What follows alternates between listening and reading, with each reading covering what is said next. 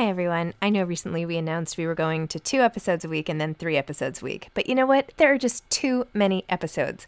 So we are going back to 5 episodes a week. Still a reduction from 7, but there were just too many interviews scheduled, and I didn't want to make all the authors wait for too long. So I hope you can keep up with me. Listen to 1 a week as you're on your way to work or on your way home or putting your kids to bed or whatever it is you're doing. Moms Don't Have Time to Read Books, now 5 times a week. Hey, it's Ryan Reynolds, and I'm here with Keith, co-star of my upcoming film, If, only in theaters May 17th. Do you want to tell people the big news? All right, I'll do it. Sign up now and you'll get unlimited for $15 a month and 6 months of Paramount Plus Essential Plan on us. MintMobile.com/switch. Upfront payment of $45 equivalent to $15 per month. Unlimited over 40 gigabytes per month. Face lower speeds. Videos at 480p. Active Mint customers by 531.24 get 6 months of Paramount Plus Essential Plan. Auto renews after 6 months. Offer ends May 31st, 2024. Separate Paramount Plus registration required. Terms and conditions apply if rated PG. Mom deserves the best, and there's no better place to shop for Mother's Day than Whole Foods Market. They're your destination for unbeatable savings. From premium gifts to show-stopping flowers and irresistible desserts. Start by saving 33% with Prime on all body care and candles. Then get a 15-stem bunch of tulips for just $9.99 each with Prime. Round out Mom's menu with festive rosé, irresistible berry chantilly cake, and more special treats. Come celebrate Mother's Day at Whole Foods Market. I'm Sandra, and I'm just the professional your small business was looking for. But you didn't hire me because you didn't use LinkedIn Jobs. LinkedIn has professionals you can't find anywhere else, including those who aren't actively looking for a new job, but might be open to the perfect role, like me. In a given month, over 70% of LinkedIn users don't visit other leading job sites. So if you're not looking on LinkedIn, you'll miss out on great candidates like Sandra. Start hiring professionals like a professional. Post your free job on linkedin.com/people today. Hi, I'm Zibby Owens, and you're listening to Moms Don't Have Time to Read Books. This 30-minute podcast features a new author interviewed by me every single day, 365 days a year, for about 30 minutes. I am also the publisher for Zibby Books, which publishes 12 books a year in fiction and memoir. Our books are already out now. You can check it out on zibbybooks.com. And we have a magazine called Zibby Mag, where we have lots of wonderful essays and lifestyle features. That's at zibbymag.com. We have classes at zibbyclasses.com. And I recently opened a bookstore in LA called Zibby's Bookshop at 1113 Montana Avenue at 11th Street in Santa Monica. I hope that you are able to enjoy some of our other offerings, but this here podcast is the basis of all of it and started in 2018, and no matter what I do, this is basically my favorite thing. Enjoy.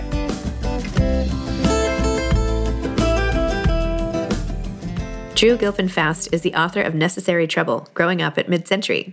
Drew is Arthur Kingsley Porter University Research Professor at Harvard University, where she served as president from 2007 to 2018. She came to Harvard in 2001 as founding dean of the Radcliffe Institute for Advanced Study after 25 years on the faculty at the University of Pennsylvania. Faust is the author of several books, including Necessary Trouble, This Republic of Suffering, Death in the American Civil War, winner of the Bancroft Prize, and a finalist for the National Book Award and the Pulitzer Prize, and Mothers of Invention, Women of the Slaveholding South in the American Civil War, which won the Francis Parkman Prize. She and her husband live in Cambridge, Massachusetts. Welcome, Drew. Thank you so much for coming on Moms Don't Have Time to Read Books to discuss your memoir, Necessary Trouble, Growing Up at Midcentury. Thank you for inviting me. It's my pleasure. I was so excited when I saw that you had a book coming out. And I know it's not coming out, even though this will air closer to the time of your book, that this is a summer book. And as soon as I saw it like in a catalog, I was like, oh my gosh, I have to talk to her. I can't wait to hear, how did you end up becoming like the head of, like, how did this all happen? And when I like poured over your book and all of it. And then I was curious as to why it started and stopped where you had it. And is there a continuation? Is there like a part 2 coming out next? And just maybe talk about the idea of even starting your book and how you, and which times you focused on the most and why. I was moved to write this book by my increasing sense that people today, especially young people, have misapprehensions or no understanding of what went on in the 1950s and 60s, and that it's being misrepresented or sometimes caricatured, and there's all this objection to the baby boomers and how baby boomers have failed. And I thought, I want to tell this story as I saw it and I remembered it. And that was in part because I've been a historian my whole life, and I've relied on testimony from people in the past. And I spent a lot of time listening to people in the past. And so I thought, while I'm still on this earth, I want to now tell and have the possibility of others listen to me and listen to my sense of the experience of those years. And to outline in some degree my own life, but also how it fit within a broader set of choices and structures of society in that era. No single person can be representative. And of course, I'm not representative in so many dimensions. I came from a very privileged family and moved through life struggling with the upsides and the downsides of that. But nevertheless, a lot of the things around me that I did have to confront were larger structures that I think could be generalized to many more people as they made their choices and as the character of the 1950s and the 60s unfolded. You asked also, though, about why it stops when it did. Yeah, why did it stop? I wanted it to keep going. So I stopped when I turned 21. And I cast my first vote. It was not legal to vote until you were 21 in 1968. But I cast my vote in a very fraught election that had occurred after 2 assassinations in the spring, Kennedy and Martin Luther King, and then the upheavals of the Democratic Convention. I'd just been launched into the world with a college degree. And what a world it was. And here were 2 choices in this election, neither of which reflected the anti-war sentiments that had mobilized so many of us during the preceding years. And so the kind of challenge of that election and the turning point it meant for me, and I think for the nation, was a really important marker in my life. I wanted to stop there because I really was writing about coming of age, growing up, and that's what this book represents. How do you find your way in the world? And I use a kind of theme of freedom, and freedom in a variety of dimensions, including the civil rights movement, including communism and the unfreedoms of the Soviet bloc, and then my own struggle for freedom from the conventions about young women that I found so constraining. And so I felt that, okay, I turned 21 and I have an education. I have a job that supports me. I've liberated myself in many ways intellectually from the chains that had been imposed on me. And this was the time to stop the memoir because I felt, okay, now I have to enact that freedom. What am I going to use it for? That's a whole other set of questions. And so it seemed a good stopping place. So interesting.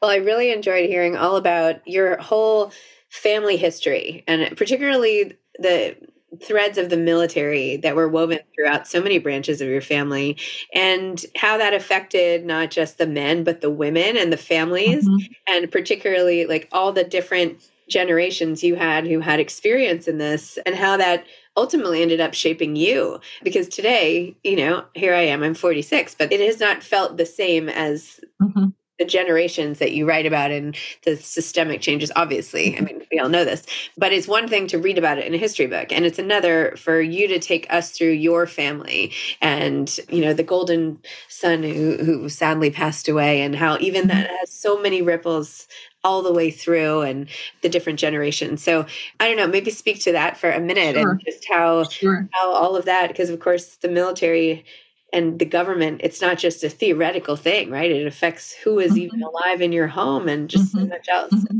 So it's both very personal and very much more than personal in its impact. There's a chapter in the book which is a little odd for a memoir because it's not something I remember. It's about World War I and about my family's experience in World War I. And it's based on a set of letters that have been preserved back and forth between different members of the family during the war. And it really focuses on my great uncle, who I never met. He was killed weeks before the war ended in 1918. He was a flyer, which was a very dangerous role in that primitive era of flying. And his plane fell into the North Sea and he was killed. At that time, his father, my great-grandfather, who had been in the military, had been to West Point, graduated in the early 1880s from West Point, was serving in his late 50s as a general on the Western Front. And so this news comes to him, but he can't leave his post because there's very heavy fighting just as the war's ending. The news comes to my grandmother, the dead person's sister and her mother in Knoxville, Tennessee, in the midst of the influenza. And they all have to grapple with this terrible loss of the golden boy, the son on whom so many expectations had been placed. And for my grandmother, this is devastating in so many ways, losing this wonderful brother whom she'd idealized. But she writes to her father a consolation letter where she says she knows that the family will never be the same because he was the family line that was going to carry the family forward. And she writes a line, "A girl is never the same." And she is a kind of second-class citizen in this family. And she says the wrong one died. And she spends her whole life, in a sense, feeling a girl is never the same, lives into her 80s. So well into the next part of the century and well into my own life. But I think she's deeply affected by this loss. And it shapes her marriage. It shapes her attitudes towards the world. It shapes her sense of her own possibilities. And so then as she grows up, she has a child right after the war when her husband comes home safely. He was also a flyer, but he made it through. So he comes home and they have a child right away. And she names this child for the dead brother, my father. This is my father, born in 1919. And of course, as he comes into his adulthood, he goes off to war. And so if you just think about these generations of sending sons to war, my grandmother is terrified that she will lose him or his brother, both of whom are in the military in the Second World War. And I have letters back and forth from my father to his family about his experience in World War II. And I think that experience, he lived, he survived.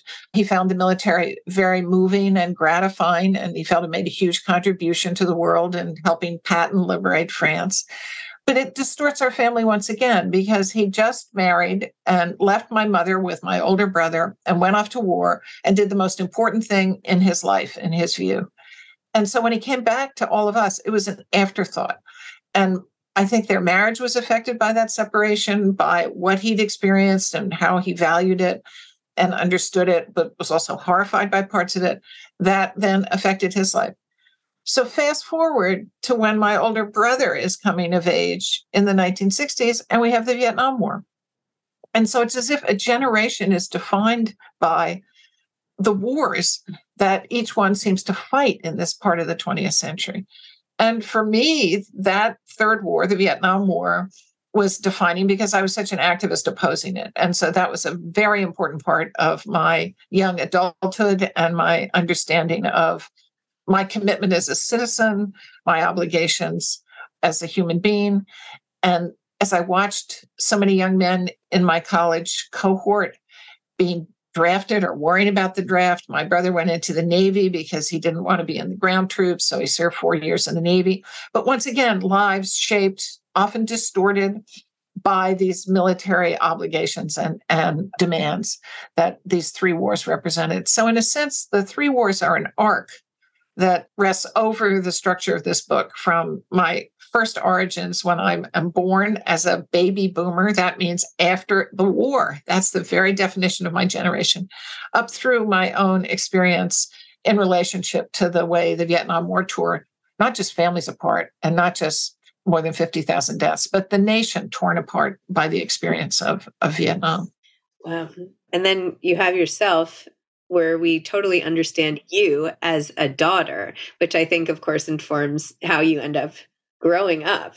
I mean, here you are, this young, precocious, obviously brilliant woman, and your mother does not even value your intelligence, and in fact finds it almost offensive to her ideas of her sensibilities related to what a lady should be. And that, of course, was forced upon her, not that she was so excited about it herself, and her own relationship. And we understand, like, even her mother-in-law relationship, because you tell us so much about your grandmother. Just really fascinating. So anyway, it comes to you, who's now writing letters to Eisenhower and speaking your mind and doing all of this at a young age. I'm like, what did I do? I wrote a letter to my headmaster trying to get the Jewish holidays off from school. Like, literally, that's what my parents saved about me.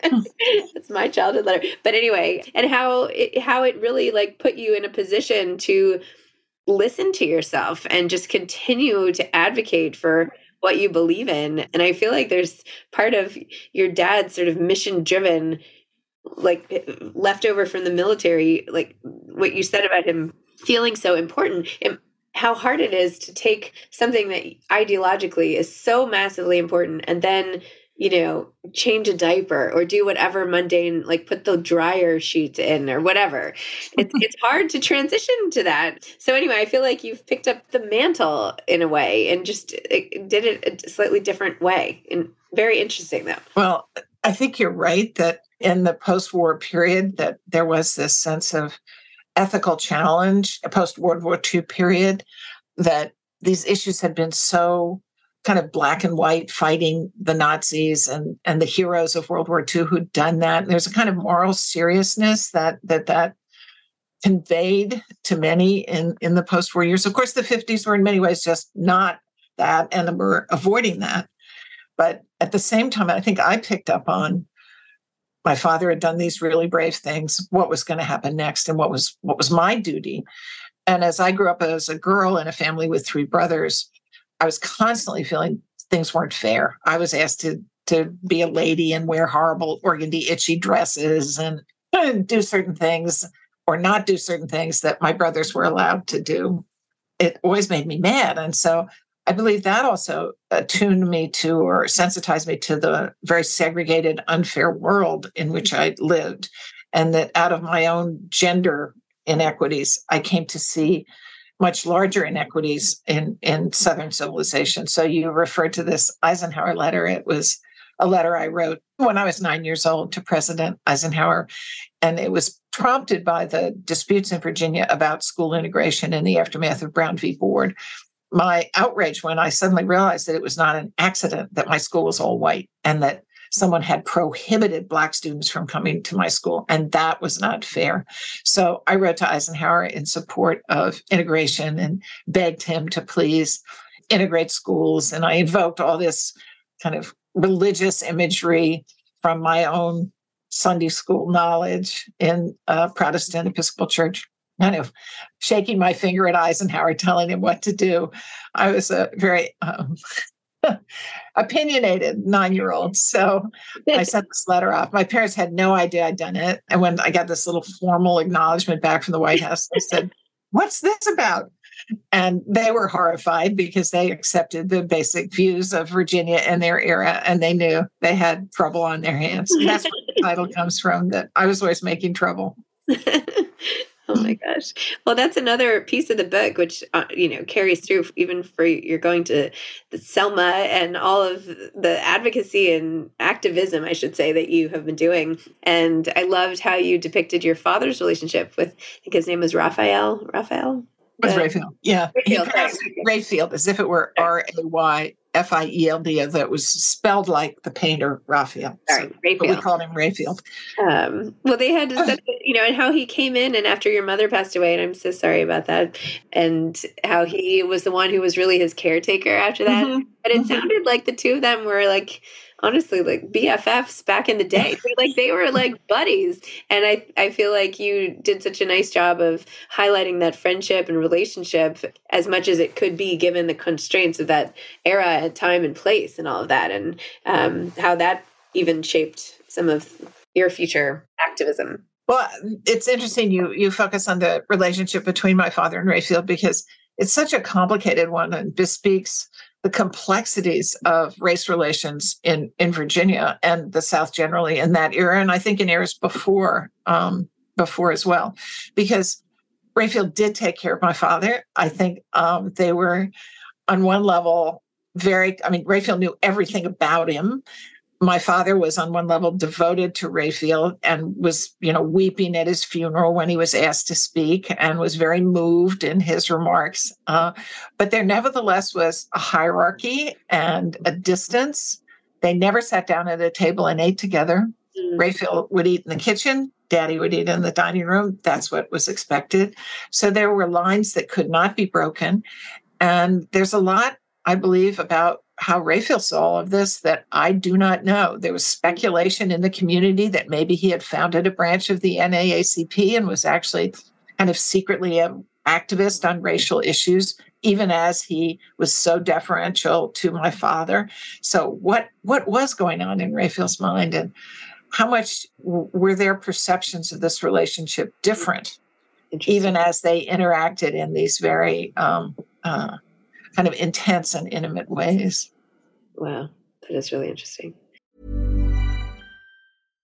One size fits all seems like a good idea for clothes until you try them on. Same goes for healthcare. That's why United Healthcare offers flexible, budget-friendly coverage for medical, vision, dental, and more. Learn more at uh1.com. Ryan Reynolds here from Mint Mobile. With the price of just about everything going up during inflation, we thought we'd bring our prices down. So to help us, we brought in a reverse auctioneer, which is apparently a thing.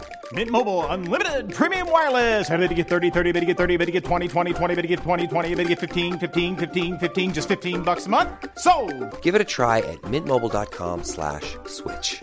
$45 up front for 3 months plus taxes and fees. Promo rate for new customers for limited time. Unlimited more than 40 gigabytes per month. Slows full terms at mintmobile.com.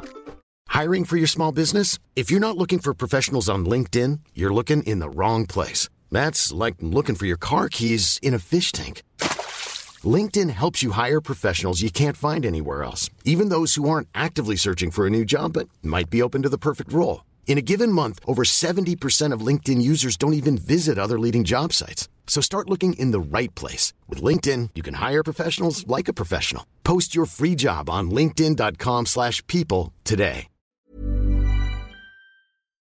Are you in touch with his children or grandchildren? Oh, so sad. I am not. Will you go on to talk about your time at Concord Academy and then Bryn Mawr? And by the way, my dad was responsible for getting rid of parietal hours at Yale. Aha. That is literally, he talks about that a lot. So you know what the word means. Yes, I knew what the word meant. I love that your daughter did not, or whoever it was it your daughter? Somebody did not. Yes, my daughter. I was telling her proudly about what we'd done, and she said, what are parietals? What are you talking about? I thought, well, that's a sign of success if she doesn't even know what it is. We really did eliminate it. Yeah. So what year was that your father was at Yale? He graduated in 1969. Mm-hmm. So just the same era, exactly. Yeah, same era. Yeah, he was very proud of that, and also for establishing something called the Yale Ballet Society, because he was trying to find a way to get girls on campus. And founded like a ballet appreciation society, so they would like go to the ballet in New York and bring. I don't know. He's a character. But, that's great. Yeah. Anyway, well, then of course through all of your advocacy and you end up becoming. You end up becoming a leader, right? Like I would love to fast forward a little bit and just even get like the bullet points of post memoir here, mid-century times, to becoming a leader. And if you thought about a career in politics at all, and how you feel about things now. Career in politics. I never thought about a career in politics. I worked for 2 years after I graduated from college for the Department of Housing and Urban Development, which was then a very new cabinet department. And it had just launched a new program called Model Cities, which was a program that was going to take an integrated, meaning not racially integrated, but all kinds of different programs and problems seen holistically, and try to see how the federal government could help improve the situation in cities. And during my college years, there had been really kind of riots and insurrections in cities every summer. And so the issue of urban problems and urban justice was very central in my mind and the mind of the country. So I went off to work for the federal government. And within 2 years, I was back in the academy and felt that universities were really the places in which I felt most comfortable, but also felt I could be most effective as a contributor to American life. And so I went to graduate school and got a PhD, and then was hired by the University of Pennsylvania, where I had gotten my degree, and worked on the faculty there for 25 years. And in my role as with students as teacher, and in my role writing about the origins of racial history in the United States, I wrote about the Old South, 19th century South, slavery, and then began increasingly to write about war, which I think reflected my Vietnam interests and the ways that what we talked about earlier had affected me. And so I felt my influence was through my writings and also through an effort to make universities be the institutions that they could be in contributing to society. I didn't take on administrative roles, except those that were kind of forced upon me. You had to be a department chair every once in a while. You had to do things. But I felt the classroom was really where I wanted to be. And I had a child in 1982. And so the classroom and the teaching obligations, rather than administrative ones, fit better with that life of being a parent. But then I was invited by the then president of Harvard to come and be the founding dean of the Radcliffe Institute at Harvard. He invited me in 2000, but 2001 is when I arrived. And I did that partly because my daughter was out of the house. She had gone off to college. And I felt that this was an institute that was meant to help solve the problem of women at Harvard and to make relationships between Radcliffe and Harvard regularized by their merger, and to also put a focus on the issues of gender within scholarship within the university. And I thought, boy, to do that at Harvard is such an important thing. If they can get it right, maybe everybody else can get it right. And so that was the first really major administrative job I took on. And I found that I loved it. I found working with people on goals and advancing issues that actually had solutions rather than issues that lasted for 250 years or whatever I was looking at in my historical work, was very gratifying. So I continued with that, and then was asked to be president in 2007, and I served as Harvard's president from 2007 to 2018. And that was a great privilege, and as well as an education in its own right. Oh my gosh. Do you feel like they've finally gotten it right with women? They've gotten it a lot better. It's not entirely right. There's so many issues that still remain in terms of representation on the faculty, in terms of student lives, in terms of issues like sexual harassment. There's still lots to be done, but it's a much better situation than when I first arrived. Just to give you a story, not long after I arrived at the Radcliffe Institute, my very first days at Harvard University, a major administrator came to me and said, "Be sure you don't talk about women when you talk about issues, because that'll only discredit you." And it was as if anybody who saw women as a category had special pleading or was trying to make up for their insufficiencies, or it wasn't something that should be central within Harvard's considerations. Women, insofar as they were there, should just fold in and be like everybody else who was always there. And that has certainly changed. We have voices talking about women, thank goodness, all the time. And Harvard has just selected a wonderful new president who will take office in July, who is an African-American woman, political scientist. This would have been completely unimaginable when I arrived at Harvard. And now there she is. So change happens. Change happens. Well, I feel like my own family is like a little microcosm of the changing times. My grandfather went to Harvard Business School and graduated in 1939 during the war. He couldn't get a job on Wall Street because they thought that, unless you were from a very well-to-do German Jewish family, which he was not, that they would be too discriminated against. So he ended up going into retail. Then my father graduated in 1972 and then went into finance. And then I graduated in 2003 as like the woman, and my dad actually. So 2003 from Harvard Business School? Yeah. Oh, great. Oh, yeah. That's great. My mother worked at Harvard Business School because her dad had gone there. And so she was sort of trying to pick up a husband or I don't know what. But anyway, she got a job there, and that's how she met my dad. And then I went like as the student. So I felt really good about that. And then I wonder if one of my kids is going to end up there,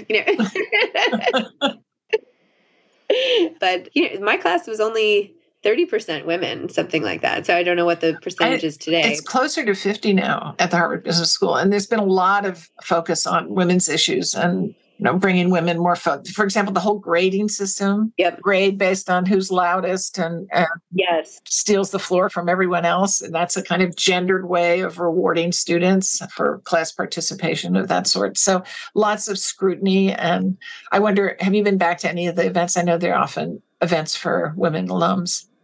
No, but I guess my 20th reunion is coming up. Or by the time this airs, I will have gone. That's great. So we'll see how it is there. But no, I haven't. Because you can get a take on whether things have changed. Yeah. And give you it's an update. Yeah. Give a report card.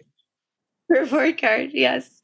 So what now? What you have this book coming out? What would you like to tackle after this? Well, I'm sort of mulling about a new book project and reading stuff and thinking about what I might do. I've felt for a long time that I'd like to write a biography.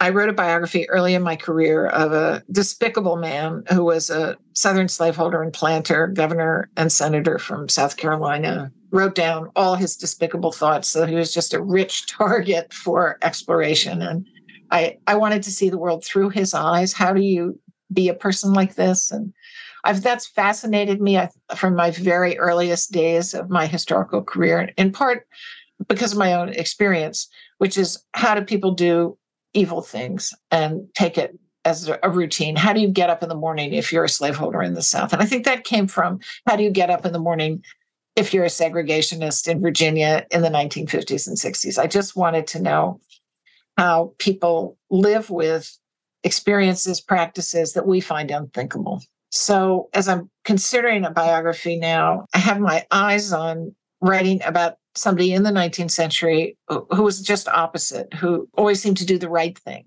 and oppose slavery and risked his life and fought against slavery. And there is a biography of this man coming out soon, so that I have to take a look at what that's covered. But I think I might take a piece of this life and ask the other question: how do people come to make admirable choices in the world, as opposed to the people I've focused on mostly, which are the people who've made choices that it's very hard for us to comprehend or forgive. So interesting. Wow. Well, if there's one thing that you want people to take away from Necessary Trouble, what would it be? It would be that things have definitely changed since the 50s and 60s, that we can't say everything's the same, everything's been terrible forever. We should look back and be grateful for what isn't the way it was when I was growing up. And that should inspire us to recognize that we can change things again, that where we are is not inevitable, and we're not back in 1950 or 1960, and we don't have to be where we are now 50 years from now. So I would hope it might encourage people to be optimistic, even in trying and difficult times, about what can happen and what they can do to make it happen. Amazing. And that 9-year-old girls should continue writing the president. Yes. Yes. I have a 9-year-old girl, so maybe we'll do that together. Good. All right. Well, thank you so much. Thank you very much. It was great to meet you. I hope I see you around at one of your reunions. Yes. Excellent. Okay, Bye-bye. Bye-bye. Thanks for listening to this episode of Moms Don't Have Time to Read Books. Don't forget to follow me on Instagram at Zibby Owens and at Moms Don't Have Time to Read Books. Also sign up for my newsletter at zibbyowens.com and sign up for my virtual book club and meet lots of authors on Zoom every other week. Thanks so much to Steve and Ryan at Texture Sound for the sound editing. And thank you to Morning Moon Productions for providing this fantastic intro and outro music.